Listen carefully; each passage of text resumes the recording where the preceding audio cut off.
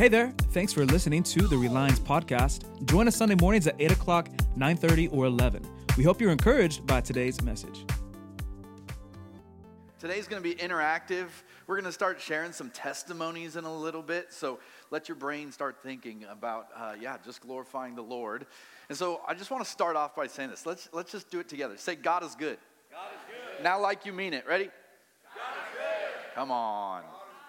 God is so good. Man, this morning I told Aaron, I think this is becoming one of my favorite Sundays really fast. I was looking back at past sermons and different things that I was doing, and I've got to preach the last 3 Thanksgiving Sundays after Thanksgiving, and I told Aaron he either really likes his vacation time but the truth is it's becoming this beautiful tradition of just being able to share as a body what God is doing. Amen?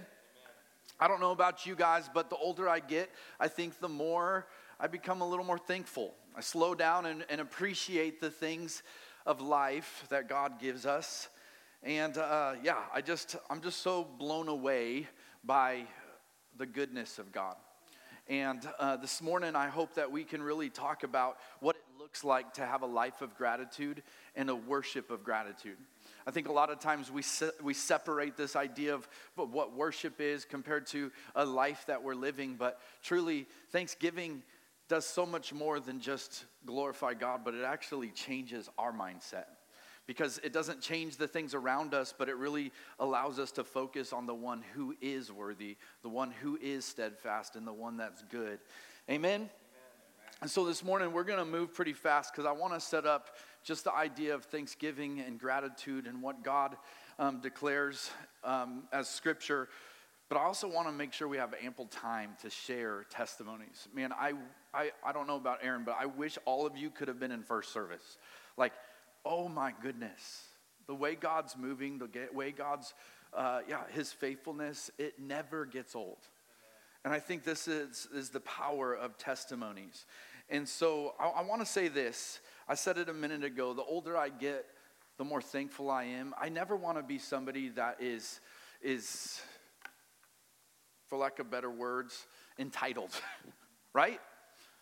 I don't want to be an entitled generation. I don't want to be an entitled person because I don't deserve anything that the Lord gives. Romans 5:8 says, God shows his love for us in that while we were still sinners, Christ died for me. If there's anything that I should be thankful for, it's the fact that I don't deserve anything that God has done for me, yet he has lavished his love and shown me his grace. And for this reason, I'm thankful. Life is hard. It's constantly beating us down. It's constantly coming against us. And the truth is it doesn't seem to get easier the older I get. But the truth is God is steadfast and he is faithful. And because of this, I find myself falling short all the time. But while I still fall short, God's grace is good. And it's not an excuse to keep on walking in worldly things, but the truth is God's grace is what is refining us more and more like him. And I say, amen. Worthy is the Lamb. I often talk about the time Darcy and I lived in Maui. And it's not so much to rub it into you all as it is to say 2 things. I'm thankful for the things that have sharpened us in our past. I'm thankful for the opportunity to literally say that I lived in Maui, Hawaii. As some people would dream about the opportunity to do so. And I often get asked all the time, like, why are you in Kansas? And I say, I love Wichita. I love this place. I love this community. And to slow down for just a second, you know what? I'm so thankful for this body. I'm telling you, people ask me all the time, like, Kansas? I'm from Colorado. They're like, man, why have you not moved home yet? And I'm like, I love Kansas. I love Wichita. I love the people. I love my church. I love this community. And I don't want to be anywhere else. Like, Wichita is my paradise. Amen? I say that because I hope that we can understand the situations of the things and live a life of gratitude. The things that we're thankful for. And in Maui, there's 3 times in my life that I've almost drowned. And I mean really, really close to drown. One was I broke my jaw, my mouth wired shut, and I threw up. Let's just leave that at that. The other 2 times were in Maui, Hawaii, involving the ocean and waves, okay? When we first moved to Maui, I was there for about a month. And we had this gentleman walk in, and I heard him talking to his fiance about this life group that they were involved in. And we were only there a month. I didn't have a church. And so me being nosy and wanting a community, I was like, hey, tell me about this church that you go to. And so I talked to them. They invited us to church. And anyway, we go to church, and we get to know Charlie. And one day I'm like, hey, Charlie, do you surf by chance? And his fiance literally starts laughing out loud as I didn't realize Charlie's profession was a professional surfer, okay? Well, let me just tell you, don't let a professional surfer teach you how to surf. It doesn't go well. And so I thought it would be awesome to be like, hey, you want to teach me how to surf? And so he took me to about 6-foot waves, and he gave me a professional surfboard, not one of those massive longboards that you could stand up on for days and days. And to say the least, we go out to this beach called Blacktip Reef Beach, and it's talking about the kind of sharks that are underneath you at the drop-off that we're at right now. So not only are you on this surfboard, and the first thing he tells me is, hey, first you need to just relax. He's like, surfing's all about feeling like the waves and all this stuff, so relax. And we pull up to Blacktip Reef, Shark Beach, and I'm like, why do they call it that? And he's like, oh man, this is like the home of 500 reef sharks. I'm like, I'm supposed to relax, right? And then he's like, oh yeah, by the way, don't drop in on the other guy's waves. They really don't take well to that, and they will want to fight you. And so I'm like, okay, so I guess I'll relax in that moment, right? And so anyway, I'm already uptight, all these things, and he goes, okay, so what you're going to do is you're going to paddle as hard as you can. You're going to kick your feet as hard as you can. And when you feel yourself coming over that wave and you start to go down, you're going to pop up.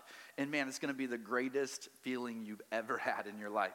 Well, I had a mental picture of how this was going to go, and let's just say it didn't go anything like that. Okay, as it's coming over me, I'm picturing this beautiful tubular wave, and I'm going to ride this thing, and it's going to be like, heavenly. I go over the top. All of a sudden, I just feel myself falling, and I'm literally like rolling windows, hit this wave, and for the next 90 seconds of my life, I was in a washing machine. It was just white water. I couldn't tell what was up, what was down. Everything around me was pure chaos, and I literally was thinking, I'm going to drown. I can't breathe. I'm still underwater. And it literally lasted forever. And as I'm in the midst of chaos, I start hitting coral reefs and rocks, and I'm all cut up, and I'm literally like, now I'm bleeding in the shark-infested water. And all of a sudden, I just remember like, I'm dead. Like, this is it. And then I stand up, and I'm in knee-deep water. And I'm like, thank you, Jesus, I'm alive. 2 weeks later, the same people brought us to another. This time it was a tranquil bay called Honolulu Bay in Maui. He's like, hey, man, this is world famous for its snorkeling. It's awesome. Do you want to go? And Darcy and I were like, yeah. So we bought like new snorkeling gear and this high-tech snorkel that closed every time a wave would come so salt water didn't go in it. Sounded like a great idea at the time. And as we were snorkeling in this beautiful, calm water, we saw sea turtles and all of this beautiful marine life. And then all of a sudden, out of nowhere, these massive waves came about, and they just started pounding over the top of us. And my little snorkel wouldn't open anymore, so it just shut, and I couldn't breathe. We're panicking. Darcy and I are doing whatever we can as the waves are throwing us up against this rocky shore to climb to our safety. And I mean, we legitimately like, wow, we could have died. And then we hear like 2 weeks later, somebody did. And I'm thinking, man, how crazy it is. And I tell you this story because a couple weeks ago in staff meeting, one of our preschool director, Jenny, if you've never met her, she's just a ray of sunshine, beautiful personality and love of Jesus. And she brings this word and she shares a quote. And the quote is from Charles Spurgeon. It says, learn to kiss the waves that throw you against the rock of ages. Just think about this a minute. Learn to kiss the wave that throw you against the rock of ages.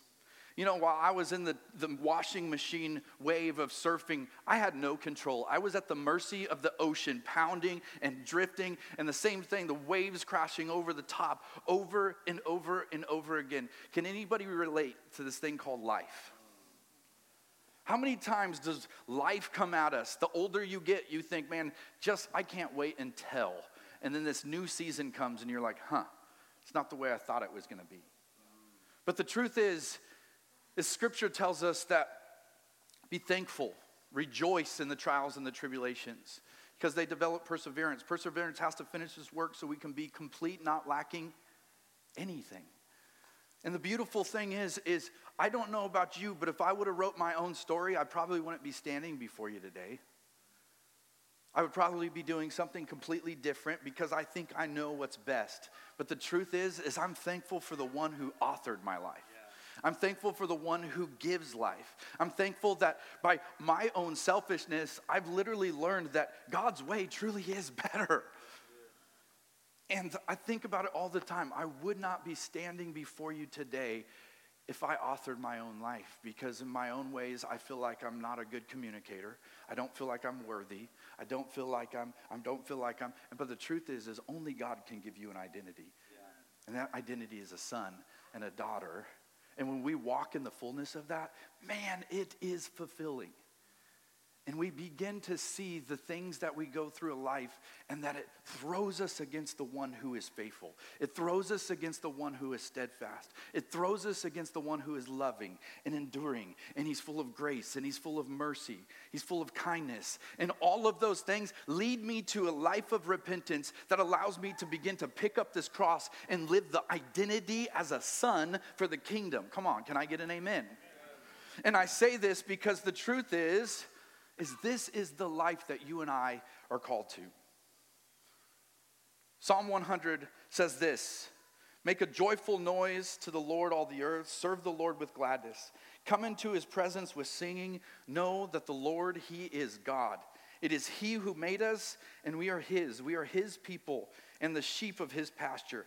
Enter his gates with thanksgiving and his courts with praise. Give thanks to him. Bless his name, for the Lord is good. His steadfast love endures forever, and his faithfulness to all generations. The biblical definition of thanksgiving is to raise our hands in gratitude. The biblical definition of praise, literally the Greek means to sing, to tell, to give, and confess the thankfulness of God's blessing. Whew. And to declare that the good news to God and to others. And declare the good news to God and others. I don't know about you, but if we can, the gates, what is a gate for? It's to keep you out.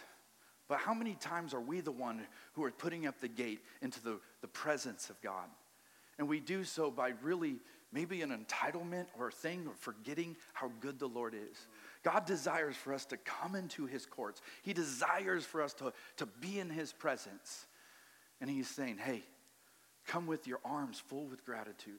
Come with a song and begin to confess of the work that I have done in your life, and watch what happens in the presence of the Lord. Come on, church, amen? Good. And so I don't want to take too much time, because last service, man, trust me, the testimonies are so much better than somebody up here preaching. But I want to say this. 1 Corinthians 14:26 says, what then, brothers, when you come together, each one has a hymn, a lesson, a revelation, a tongue, an interpretation. Let all things be done for the building up of the church.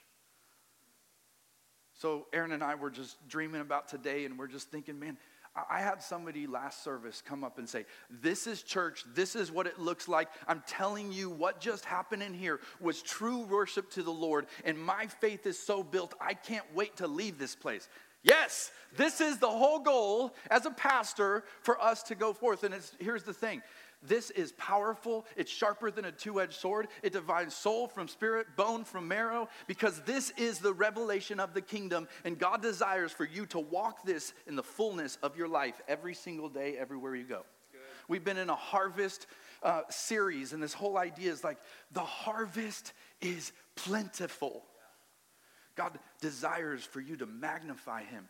One of the scriptures I was going to share, Thanksgiving magnifies the Lord. When we share our testimony, it builds faith. It glorifies God because of the testament of his love and his goodness and his mercy and the cost of his son on that cross. Come on, amen.